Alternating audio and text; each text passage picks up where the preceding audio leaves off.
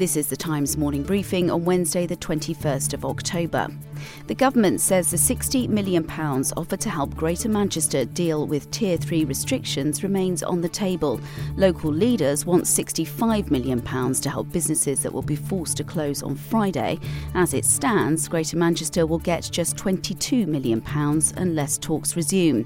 Sarah Longlands is director of the Institute for Public Policy Research North think tank and told Times Radio why leaders want the extra money. So that they could top up the furlough payments from 60 to 80%. They also wanted a package of support for people who were self-employed in the city. Manchester has a big arts and culture scene. It's got a lot of people who are self-employed who drive taxis, and they wanted to try and give them something, because at the minute there is very little in terms of support for those people who are self-employed.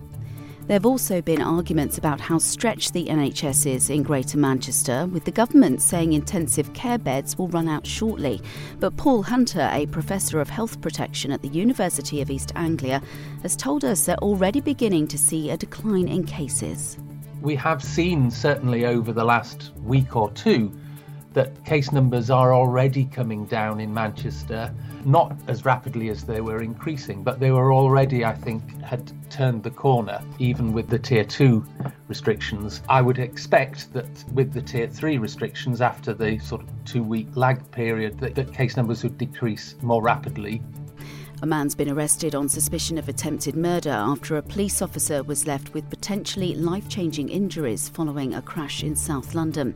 3 other officers were injured in the collision in Southwark, and one while the man was being arrested. The female officer driving the police car had to be cut free from her vehicle. A vote is being held in the Commons today to try to extend free school meals for eligible children until Easter 2021.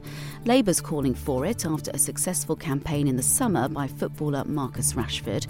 More than 300,000 people have signed an online petition set up by him to end child poverty and stop holiday hunger.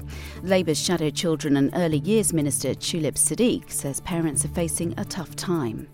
The casework I'm receiving at the moment is heartbreaking.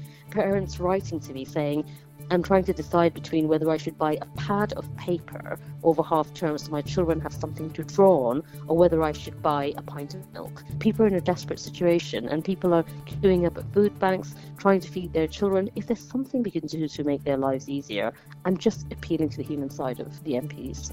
And from today, Royal Mail will start collecting parcels and mail from people's homes for a fee.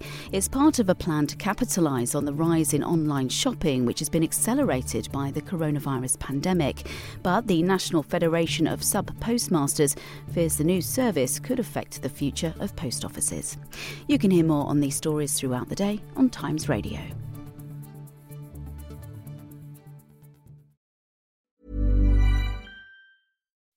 When you make decisions for your company, you look for the no-brainers. If you have a lot of mailing to do, Stamps.com is the ultimate no-brainer. Use the Stamps.com mobile app to mail everything you need to keep your business running with up to 89% off USPS and UPS. Make the same no-brainer decision as over 1 million other businesses with Stamps.com. Use code PROGRAM for a special offer. That's Stamps.com, code PROGRAM.